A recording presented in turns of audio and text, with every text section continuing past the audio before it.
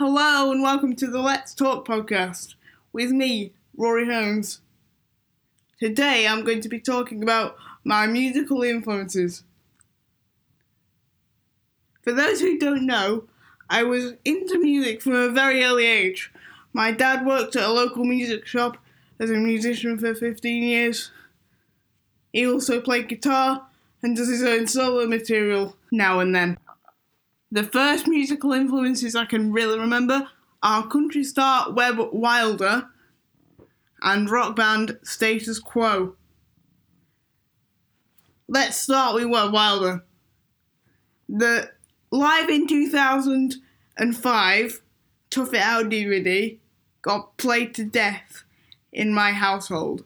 I've only recently just bought a new copy. In the past 5 years, because my dad had it originally, and I wore the disc out.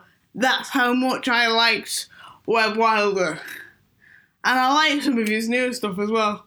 Yeah, so he's been a real big influence on me. One of my earliest influences. And then there was Status Quo. Status Quo were a massive influence on me. The old stuff, the new stuff, even the Access Hilarious DVD that got released, I think it was 2004? 5. That was a big influence on me. I played that to death.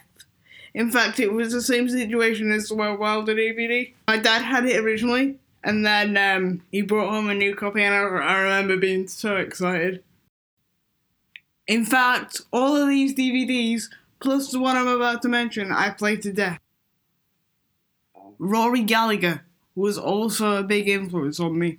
The Live at Montreux DVDs, I played to death, as I just said. Especially the live, there's multiple concerts on that disc, and I especially liked the live 1979 one, where he plays Shadow Play and smashes up his guitar. I was just fascinated by that. So yeah, and his studio albums also play a big part in my musical influences. McFly have always been top 5 for me, because it all started basically when my dad brought home The Greatest Hits Tour 2007 live on DVD. I was just fascinated. And years later, I got to meet him at Preston Guildhall in 2012. My favourite album of theirs is 2008's Radioactive. I think that's a great album. Still to this day, one of my favourite McFly albums. I've met him 3 times. Once in 2012, once in 2013, and once in 2016. So yeah, McFly have always been there in my top 5. And then there was a weird period. I wouldn't say this necessarily influenced me, but from a period when I was about 7, I was into all One Direction and poppy stuff. Oh, I hate them now. It's literally, why was I into that? I had a One Direction live in concert DVD. Why? I hate them now. And then we flip over to Chas and Dave. The Live at Caesar's Palace one was a big influence on me and my dad. The Live at Caesar's Palace DVD. I think my dad will agree that Live at Caesar's Palace is one, if not the best, Chas and Dave concert out there. And then we flip over to Joe Satriani and Dave Weiner and all that really heavy, genty, heavy metal-y stuff. Shreddy. Yeah. Joe Satriani, especially the album The Extremist. I don't know how you pronounce it, but I think it's called The Extremist. That was one of the biggest influences on me. I've got to thank my Uncle Stephen for that, because he gave me loads of Satriani albums on a data DVD called 40 Albums of Rockness.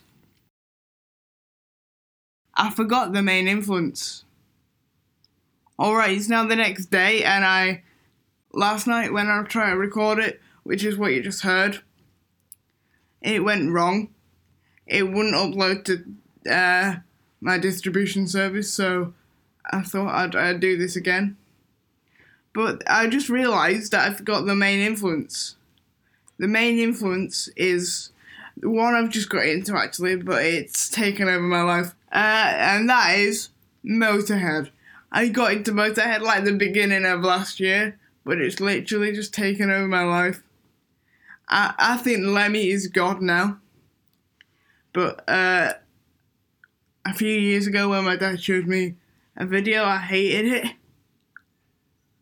So I think the main album for me has got to be my first album, which is No Sleep Till Hammersmith. That album is just amazing. That will always hold a special place in my heart. And when Lemmy died in 2015, my dad stayed up till 3 a.m. watching it. And my uncles also met him in like 1980. And I've seen Lemmy the movie about 15 times by now. So yeah, Lemmy is God in my mind. Oh, and by the way, when I said my dad stayed up till 3 a.m, I didn't mean watching him, I meant watching his funeral. That would be a bit weird if he was watching him die. So much for listening, guys. That's this podcast wrapped up for today. There will be longer episodes in the future, but if I was to list all of my musical influences in one episode, we'd be here for honestly about 4 days. So make sure to subscribe to my YouTube channel, Rory Holmes. If you just search Rory Holmes, it comes up, first result. Make sure to follow this podcast, and I'll see you next episode. Bye!